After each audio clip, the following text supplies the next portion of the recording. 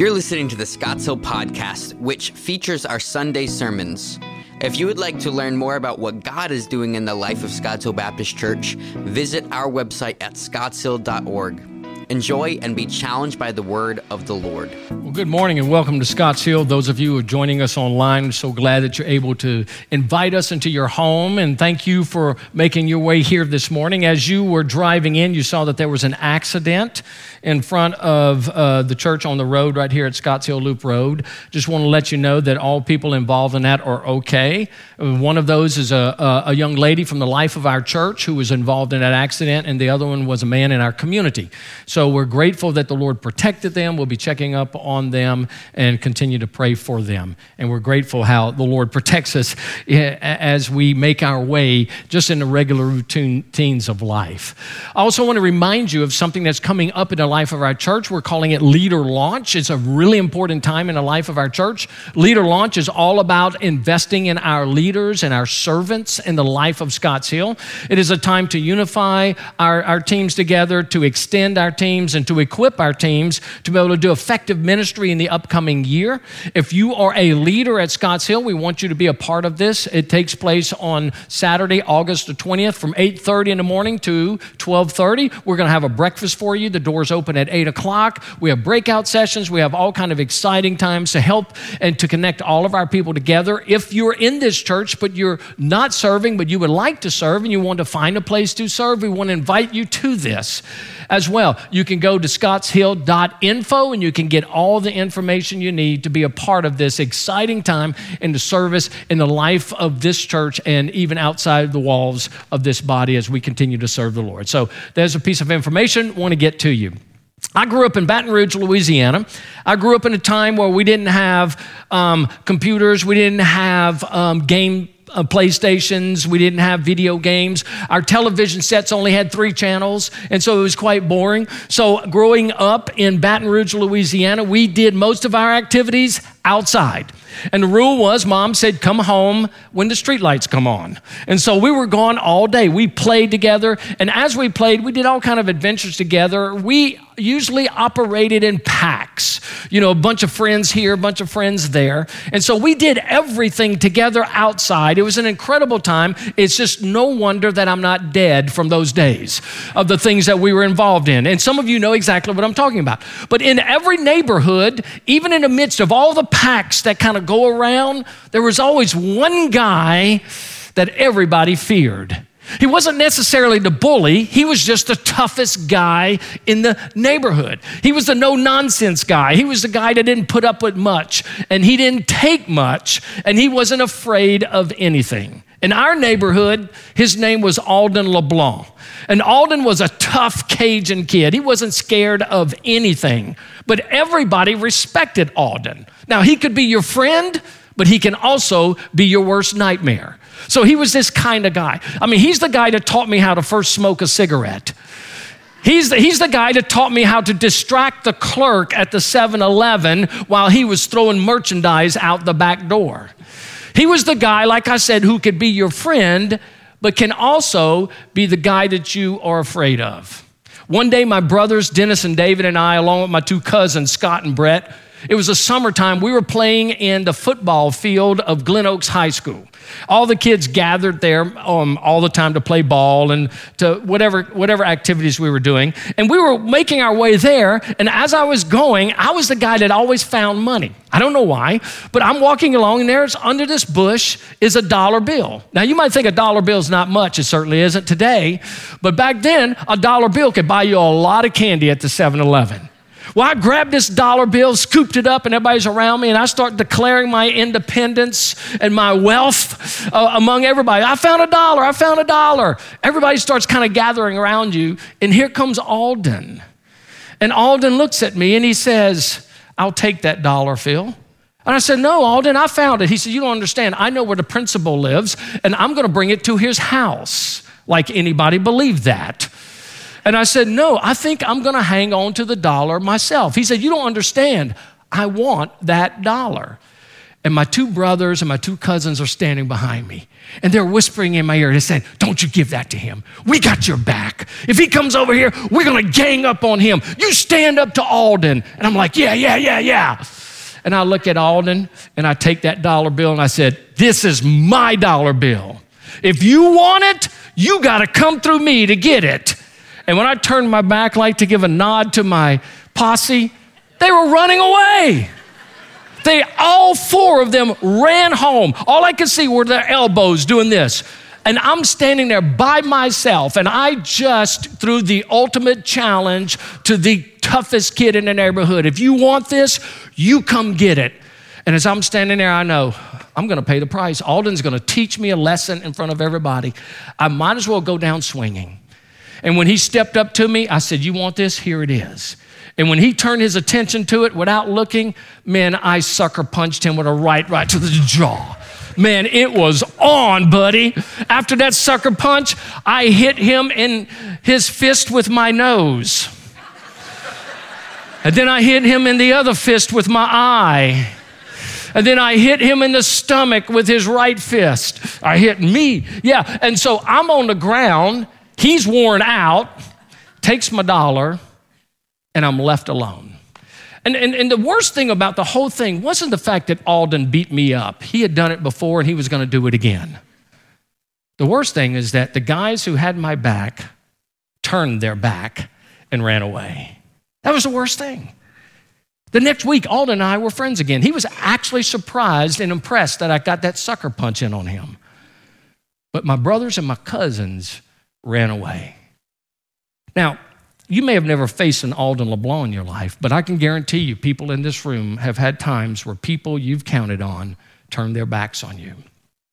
The people that you thought were going to be there, the people who made the promises after your spouse died that we're going to remember you, and yet they've gone dark.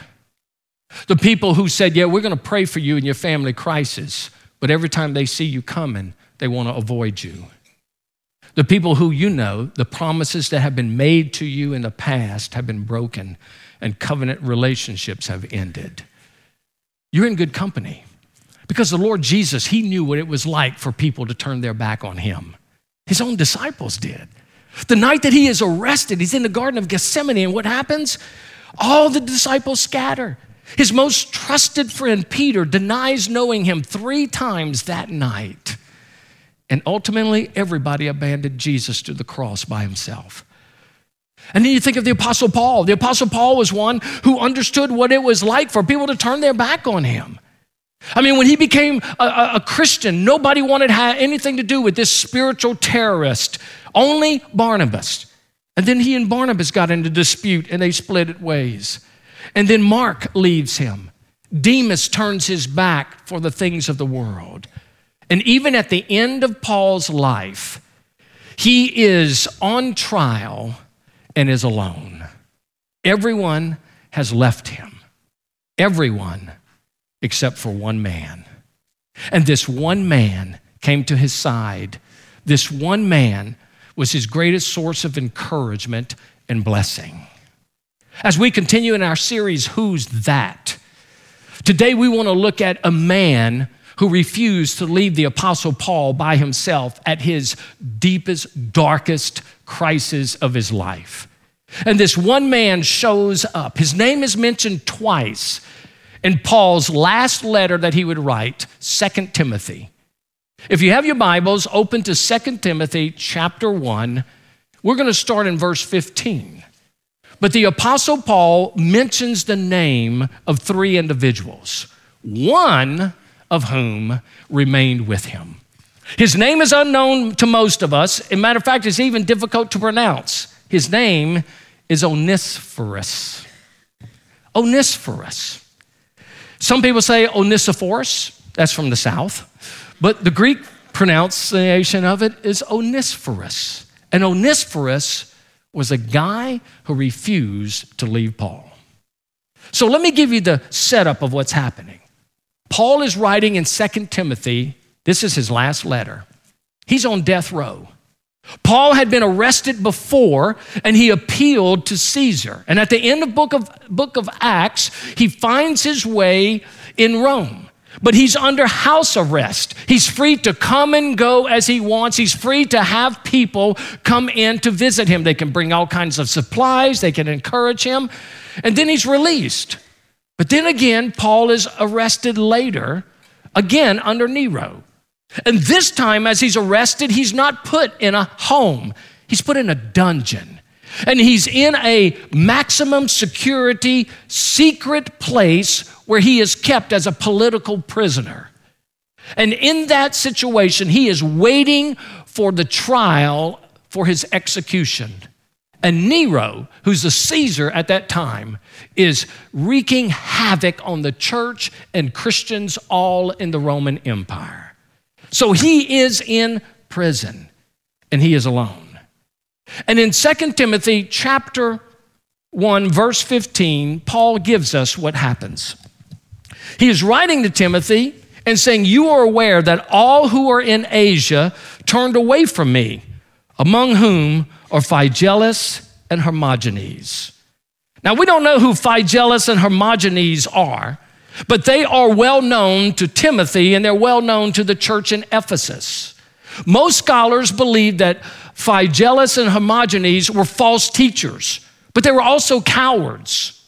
And these were people that were well known, and yet they turned their back on the Apostle Paul. Paul's on trial. Nobody there is with him except for Luke. We find that later in 2 Timothy. But these two great leaders run away. Now, why do they run away? Why are they hiding? Why do they not stand with the Apostle Paul? Well, if they're false teachers, they're jealous of him. But if they're cowards, they're concerned about their own livelihood. You see, in Rome at that time, it was illegal to be a Christian. Nero had risen up to such a degree that he had the highest level of persecution on the church that was known. In fact, Nero had burned down some parts of the city and blamed it on believers. And as a result, believers were being rounded up. Many of them were being put to death, burned alive at the stake for Nero's garden parties at night. And Christianity was outlawed. And if you were a Christian, you were considered to be an atheist because you were not following the lordship of Caesar. And these two guys knew what it would cost to be a Christian. So they bailed on the Apostle Paul. You know what I love about the Apostle Paul? The Apostle Paul is never afraid to identify false teachers or to identify flaws in people's lives. He isn't. And he just names them. These two guys you watch out for. Hermogenes refused to stay with me. Phygellus ran away and hid. Mark, Demas, Alexander the coppersmith does me great harm, as he says at the end of this. The Apostle Paul is not afraid of speaking truth. He's not afraid of being canceled out because people don't agree with him. The thing I love about Paul is he points out false teaching wherever it is. And here's what Paul knows. He knows that false teaching going undetected or unconfronted becomes more deadly. Well, we're living in a culture today where we're constantly bombarded with false doctrine, aren't we? And too many of us are afraid to say anything because we think we might be seen as mean. We might be seen as bigots. We might even be seen as racist because we don't speak truth. And we need to speak truth, especially when there's error. And we need to be bold about that. We don't need to be ashamed about that, as the Apostle Paul did. You know, if I have in my medicine cabinet a bottle of pills that was poison, and this bottle of pills would kill you if you take one within minutes. And if I took on that bottle of pills and wrote the title, Essence of Peppermint, I've just made that bottle of poison more deadly. And when we as believers are not speaking truth and culture and pointing out false doctrines and false teaching, then what happens is those things can become more deadly and more poison to the generations to come. And the Apostle Paul is straight on this. So he speaks about these two guys. And let me just say something. It's never a good thing for your name to be recorded in Scripture as a coward or a false teacher. Because every Christian from that point on will see that and know who you are. But here's what's happening. In the midst of all of this, and Paul is by himself, there's one guy who is there. Onesiphorus. There's one guy that the Holy Spirit records his name for us 2,000 years later. Why? He does this so you and I can see the example of a man who can be an incredible blessing, of a woman who can be an incredible blessing in the midst of difficult, dark times that other people are going through. And here is what Paul has to say about Onesiphorus. He says, "May the Lord grant mercy to the household of Onesiphorus, for he often refreshed me and was not ashamed of my chains. But when he arrived in Rome, he searched for me earnestly and found me. May the Lord grant him to find mercy from the Lord on that day. And you know well all the service he rendered in Ephesus." 3 verses about Onesiphorus. He also appears later in chapter 4, verse 19. But only those times, that's all we know about Onesiphorus. So what do? We look at these passages, and there's some things that we can glean from the life of Onesiphorus that I believe are a source of encouragement for you and me. So here's what I want to do. I want to give you 4 characteristics about his life that we glean from Scripture. And as we look through the historical documents, as we look at what is happening in this day of time, these 4 things that we can see that Onesiphorus was a blessing to Paul and to others. Here's the first thing. Onesiphorus was a source of refreshment to others. He was a source of refreshment. The Apostle Paul says that straight up. He says, "For he often refreshed me." Now, scholars all agree that Onesiphorus must have been a man of great means. He must have been a man of some wealth, because 2 times it mentions his household. And when the household is mentioned, it's not just family, it's more about his estate and the things that he had. So he was a very wealthy man. He was probably a very prominent man in the church, because everyone in the church at Ephesus knew who Onesiphorus was, as did the Apostle Paul. Paul spent 3 years in Ephesus in preaching the gospel, converting people, and discipling them. Onesiphorus must have been probably an early convert, maybe even led to faith by Paul himself. Maybe Paul discipled him. Some scholars believe he could have been a key leader in the church, a teacher, a deacon, not an elder, but in some high capacity, he was a well-known man. And the other thing that Paul says is that he refreshed me. The word refreshed, you'll love this. The word in the Greek means a breath of fresh air. He was a breath of fresh air. I mean, this guy refreshed me. He encouraged me. He blessed me. Now, we don't know exactly how he did it. Did he do it through generosity of his wealth and sharing it with others? Most likely. Did he do it by encouraging Paul, praying with Paul, being a companion with Paul, supporting his ministry? All kinds of thoughts can come into that. But whatever it is, he was a refreshment. He was a breath of fresh air to Paul. And not to Paul only, but to the whole church. And so what we see is this guy has this incredible appearance and attitude of blessing people. You know what his name means? It means bringer of profit. He was a bringer of profit to people. He's the kind of guy that when he walks into the room, there's like this breath of fresh air comes in. You know, it's been my history through the dealing with people in life that there are a number of kinds of people, but there are those kinds of people that you run into when you see them coming, you want to go the other way. You know what kind of people I'm talking about? Some of you, you don't look at the person next to you. No, don't look at you see a person coming in, you want to go the other way. There's something about them, they drain you. They make you exhausted. You want to get away from them. And if they come to you and invite you to the most expensive restaurant in Wilmington, you will find a reason not to be able to go. I'm sorry, I just can't make it. You just don't want to be around those people. Then they're the kind of people who walk in and you can't wait to be with them. I mean, there's something about them. You're drawn to them. You want to spend time with them. You want to hear their heart. And they can invite you to go for a ride with them to the dump. And you could not think of anything better than you would like to do because you want to be with them. The Lord Jesus was like that. Do you know that the scripture says that when he entered into a village, people were waiting for him to come in? When you think about all the kinds of people that love to be with Jesus, the little children couldn't wait to see him.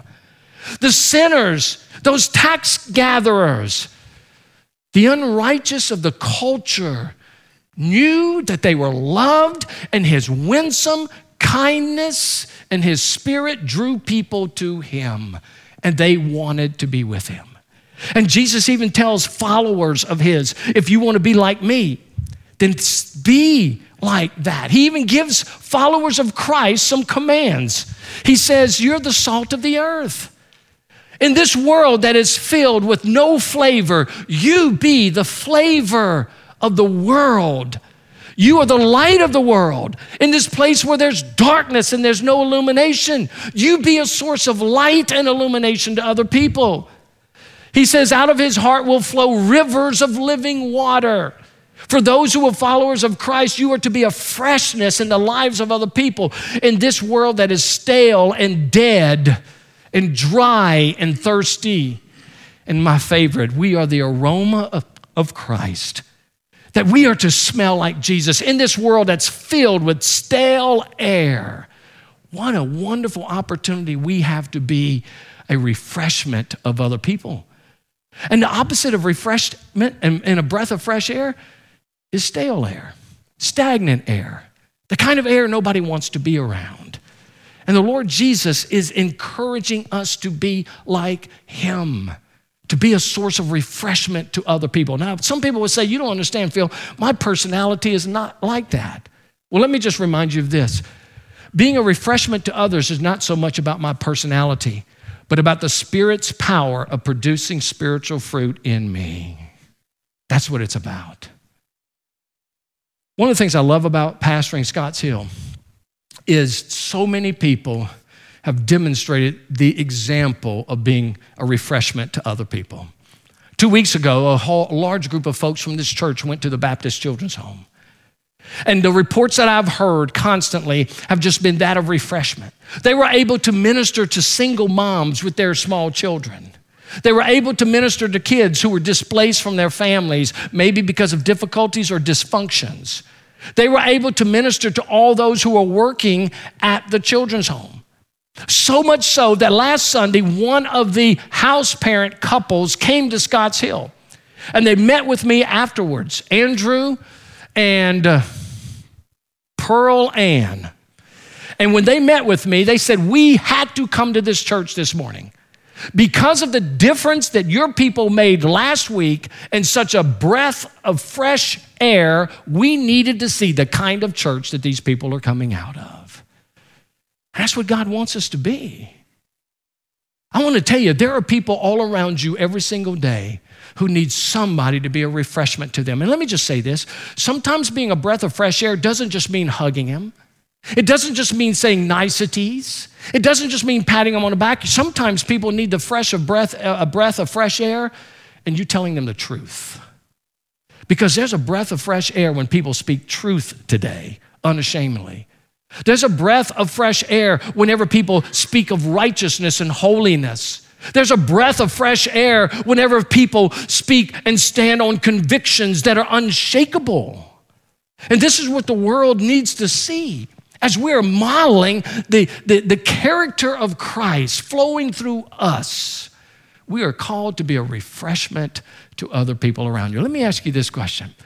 When people see you coming, do they run from you or run to you? Do they run from you or do they run to you because you exemplify the fruit of the Spirit in the way you love them? That's what we're called to be. That people would run to us because of the character of Christ in us. Onesiphorus was a refreshment to others. But here's the second thing he was. Onesiphorus was relentless in his commitment to others. He was relentless in his commitment to others. Here's what Paul says about him in verse 17. He says, but when he arrived in Rome, he searched for me earnestly and found me. Now here's what's interesting. Onesiphorus is in Ephesus. Paul is in Rome. It's easy for Onesiphorus to be committed to Paul in Ephesus, but Paul is in Rome. That's 1,500 miles by foot or 1,100 miles by foot and boat. That meant it would take Onesiphorus several months to go and to come back. And he was so committed to Paul that he was willing to take this difficult journey. And even though that journey of several months was difficult, it even goes further than that. Once he got to Rome, when he got there, he had to find Paul. Paul was a political prisoner put in a maximum security dungeon that was secret to most people. So what did he have to do? He had to find out where Paul was. The largest city in the Roman Empire, more prisons than any other city. He had to find the right contacts. He has to find the right direction. He probably had to pay people to be able to get into the prison and to find Paul. So he searched for him, as he said, earnestly, with great effort. And then he says, he found me, which was a shock to Paul. And he found me. Can you believe it? This guy left Ephesus. He came to Rome. He searched diligently, and he actually found where I was. Do you see the depth of loyalty that he has for a brother in Christ? And not only that, Paul adds to it. He says he was not ashamed of my chains. I'm a political prisoner. I'm on death row because of my faith in Christ, and this guy didn't run from me, he ran to me. In the midst of all of these trials and the circumstances of my life, he put his own life in jeopardy, and he wasn't embarrassed of who I am. I think what an incredible picture of loyalty, relentlessly committed to a brother in Christ. Now, when you go through the pages of Scripture, one of the things that you will find over and over again in the New Testament are what we call the one another passages. There are actually 63 or so one another passages. And these one another passages are commands of how we are to treat one another in Christ. Love one another, serve one another, forgive one another, forbear with one another, receive one another, pray for one another, stimulate one another to good deeds. I could go on and on and on. But every one of those is a commandment for us to do. And it's a commandment for us to pursue one another. In the life of the body of Christ, there is a call for us to be relentlessly committed in serving and taking care of one another. But here's the problem in the church. Too many times, we do not do that. Paul says these things, and all of these commandments are what we would say unqualified. That means this, there are no conditions to it. We're to love one another, serve one another, forgive one another, regardless of what we're going through. But here's the problem in a church too many times. Because somebody is going through a difficult time that we might not agree with, we too often write them off and abandon them. I don't know if I want to be around him anymore. You know, he's really questioning the goodness of God in his life, and I'm not sure that I'm comfortable with that. I don't want to be with them anymore. I've been watching how their kids have been acting and some of the things that their kids are going through. I just don't want to expose my kids to that. I don't want to be a part of that anymore. You know, that those individuals are struggling with some addictions, and I don't really know how to, I'm just going to back off on that. And so you know what we do? We write each other off too often, too quickly.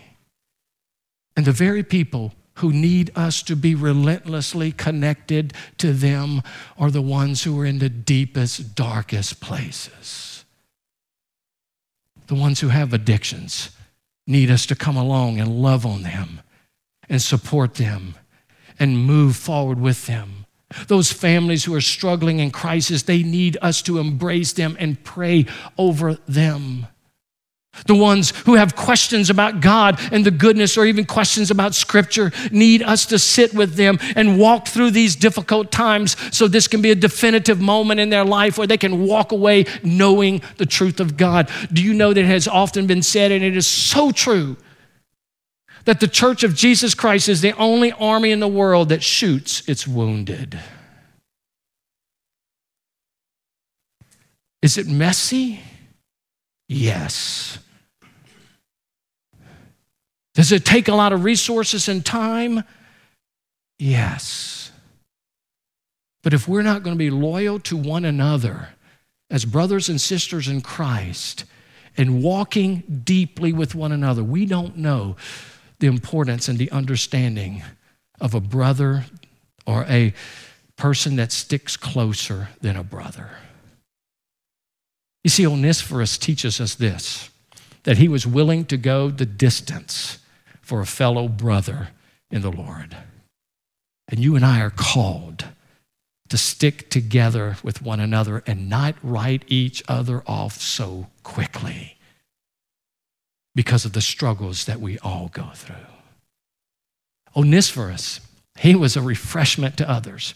He was relentless in his commitment to others. But here's the third thing. He rendered great service to others. He rendered great service to others. Paul reminds Timothy of this. He says in the next verse, in verse 18, he says, and you, Timothy, you well know all the service he rendered at Ephesus. Timothy, you of all people, if you put it in the phrase, you of all people, Timothy, you know how wonderful Onesiphorus is in the lives of other people. It's just not what he did for me, Timothy. It's what he's doing for people all around him. Because Timothy would have known him well. Timothy's the pastor of that church. Paul has been there for 3 years.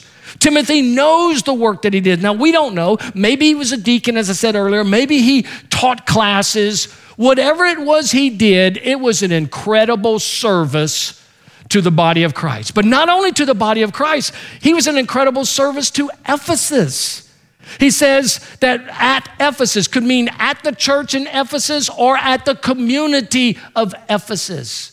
He was a guy that constantly rendered incredible service everywhere he went. And apparently it didn't matter whether they were in the church or outside of the church. He was that kind of guy. And we find that Peter tells us that we are to be that way as well. Why? Here's what Peter says. He says, as each one has received a gift, use it to serve one another as good stewards of the varied grace of God.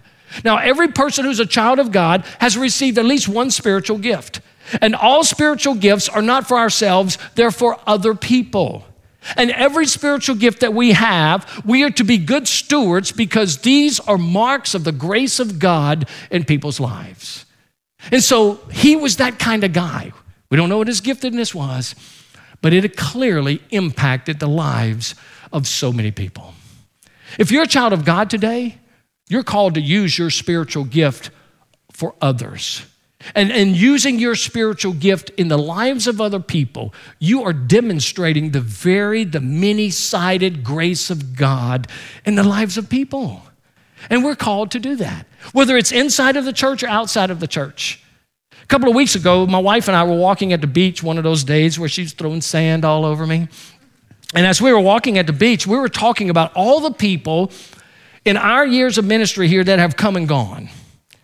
And we were just talking about the number of people who have come and gone. We were talking about the people who were new coming into the church. And then I said, isn't it interesting that we have a tendency to talk about the people who have come and gone, but what about the people who have come and stayed? And as we begin to roll in our minds, many of your names and faces just came because you were here before I got here. And you may be here after me.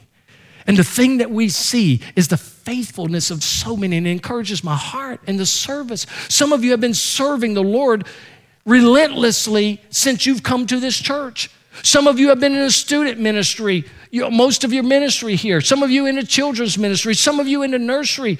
Some of you are working in college ministry. Some of you have been teaching. Some of you are with our strategic partners outside of this place, feeding the homeless regularly, driving Meals on Wheels and praying with people who are not connected to this body. Many of you are involved in counseling single women who find themselves pregnant and need somebody to pray with them and walking them through the next steps. Some of you are involved in ministries in our community. I think of a group of men who go around and build wheelchair ramps for needy people. Do you realize that I walked through my neighborhood last week? I saw 4 wheelchair ramps built by men in this church in my neighborhood, none of whom those people come to this church. And you are demonstrating and rendering an incredible service And when we do that, here's what happens. People get a taste of the grace of God through you. And as we serve other people, then they begin to see the love of God coming through our lives. One of our core values here is to love others through service. And another core value is to live on mission. And if we're going to be the kind of Onesiphorus that God wants us to be, we're always serving others. Here's the last thing, and I have to close with this. Onesiphorus risked his life for others. He risked his life for others. Now, there are two schools of thought about Onesiphorus. Some scholars say what happened to him. Some say that he ministered in Rome, he went back to Ephesus, and he regained time with his family. And when Paul was speaking of him, he was speaking of him on his way back towards his family. In other words, he says this in verse 16, may the Lord grant mercy to the household of Onesiphorus. Why? Because Onesiphorus was not there. He's on his way back, protect his family as he's doing ministry. In chapter 4, verse 19, greet Prisca and Aquila and the household of Onesiphorus. People think he was on his journey. So there's a group of scholars that believe that he risked his life by going, but he made his way back to Ephesus. But there's a large group of scholars believe that Onesiphorus never made it home. He died. He was arrested because of his commitment to Christ. He too was thrown into a dungeon and most likely executed. And those two passages I just read, the reason he's speaking about the household is because Onesiphorus is no longer alive. Bless the household because Onesiphorus is dead. All of the language about Onesiphorus is past tense. It's in the aorist tense, which means maybe he was dead. And then in verse 18, Paul says this, may the Lord grant to him to find mercy from the Lord on that day. That's the judgment day. And you know well all the service he rendered at Ephesus. Many scholars believe that this points to the fact that Onesiphorus died. He paid the ultimate price for his ministry to other people for the sake of the gospel. Now, we can't know for sure. The scripture doesn't clearly define it, but we know this. He risked everything.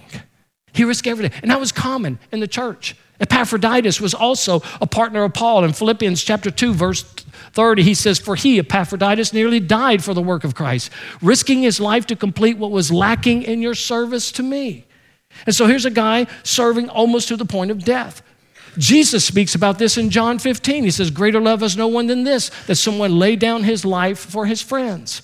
And then John picks this up in 1 John chapter 3, verse 16. He says, by this we know love, that he laid down his life for us, and we ought to lay down our lives for our brothers. Here's the point.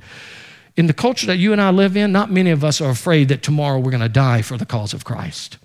You're probably not going to go to work tomorrow, and somebody's going to say, if you're a Christian, sign here. If you're not, then you don't have to sign, you go to work. If you're a Christian, you're going to prison. If you're a Christian, we're going to execute you today. We don't live in a culture like that, but many around the world do. And more today than ever are Christians being persecuted globally for their faith. But the question would be this, in our culture, how far would you willing to be able to go for the sake of the gospel? You might not lose your life, but are you willing to lose that promotion for the sake of the gospel? Are you willing to lose that relationship for the sake of the gospel? Are you willing to lose that popularity for the sake of the gospel? Are you willing to lose the freedoms that you have in this country to go serve in a third world country for the sake of the gospel? How much are you willing to risk for the cause of Christ and to minister to others? Onesiphorus risked it all. He was a guy of great refreshment. He was a guy of relentless commitment. He was a guy who rendered service and risked his life. Now, as I think about the story of Onesiphorus, here's what I often come to. Left to our own selves, you and I are more like Phygellus and Hermogenes. Left to our own self, we will run away because of self-preservation. But in a relationship with Christ, we can learn and we can model these things. Why? Because Jesus himself is the greater Onesiphorus. He is the one who is a perfect friend that never abandons us. Consider what he did for us. Jesus is the only one who can refresh our empty souls. He's the only one who can fill the void of emptiness inside of you. He's the only one who's the answer for all of life and the one that can satisfy every question and every desire of your soul. He is the only one who can refresh you. Jesus is the only one who relentlessly pursues us even in our failures. He never gives up on us. One old scholar says he's the hound of heaven nipping at our heels, and he never lets us go. Jesus is the only one who rendered service that can reconcile us to God. On the cross, he's the only one who can redeem us. He's the only one who can forgive us. He's the only one who can put us in a right standing with a holy God because of our sin and our sinful nature. And Jesus is the only one who relinquished his life that you and I might live. There are two things in closing today. If you're a child of God, Jesus has done all of this for you, and now he calls you to be the refreshment in other people's lives. He calls us to be relentlessly committed to one another. He calls us to render service that blesses other people, and he's calling us to lay down our lives for the sake of the gospel. Through Onesiphorus, we can see the kind of people who would be a blessing to others. If you're here today and you're not a believer, if you're here today, Jesus is the answer for you. He's the only one that can refresh your life. He's the only one who is actually pursuing you. He's the only one who rendered the service to reconcile you to God, and he's the only one who has given his life for you. And he is calling you today to surrender to him. And in this story of Onesiphorus, what we see is an incredible commitment and sacrifice. I read a story several months ago in a book about two little boys who were going fishing. And they were going in this wooded area that was kind of swampy, and they were going to this pond where it's kind of grown up. One of them was 8 years old, one of them was 5 years old. The older brother was carrying the fishing rods, and as they were walking along the edge, both of them found themselves in quicksand, and they began to sink quickly. And they began to scream out for help, and they could not reach any way of getting out of the quicksand. And as they were screaming for help, this man who had happened to be walking the trails ran by, and he saw the 5-year-old, and the sand was up to his neck. And he was screaming for help. He couldn't do a thing, couldn't even pull his hands out of the sand. And the man grabbed some straw and stuff and got it around the little kid and somehow pulled him out. And he said, "What are you doing in there?" He said, "My brother and I fell in." He says, "Where's your brother?" He says, "He's in there." He said, "Where is he?" He said, "I don't know, but I was standing on his shoulders." He gave his life for his little brother. And the Lord Jesus gave his life for us. And because he has done that, we are to be that kind of refreshment for others. The question is, what kind of person are you? When people see you coming, what do they do? Let's pray. Father, thank you for the life of Onesiphorus. Thank you for the challenge that you've given to us today. Father, may we walk in a way that we can model the very fruit of the Spirit of God in each other's lives. May we be the people of God at this church that are a source of refreshment. May this church be such an impact in our community that if we shut the doors tomorrow, this community would miss us because of the way we love them and we serve them. And Father, would you raise up in this body so many Onesiphorus that we will be a breath of fresh air because of the Spirit of God who's working in us and because of the Lordship of Jesus, our King, whom we serve. And we pray this in Jesus' name. Amen. Thank you for listening, and we hope that God uses this message in you to transform you more into the image of Christ. If you have any questions about our church or you want to learn more about Jesus, visit our website at scottshill.org/nextsteps. Till next time.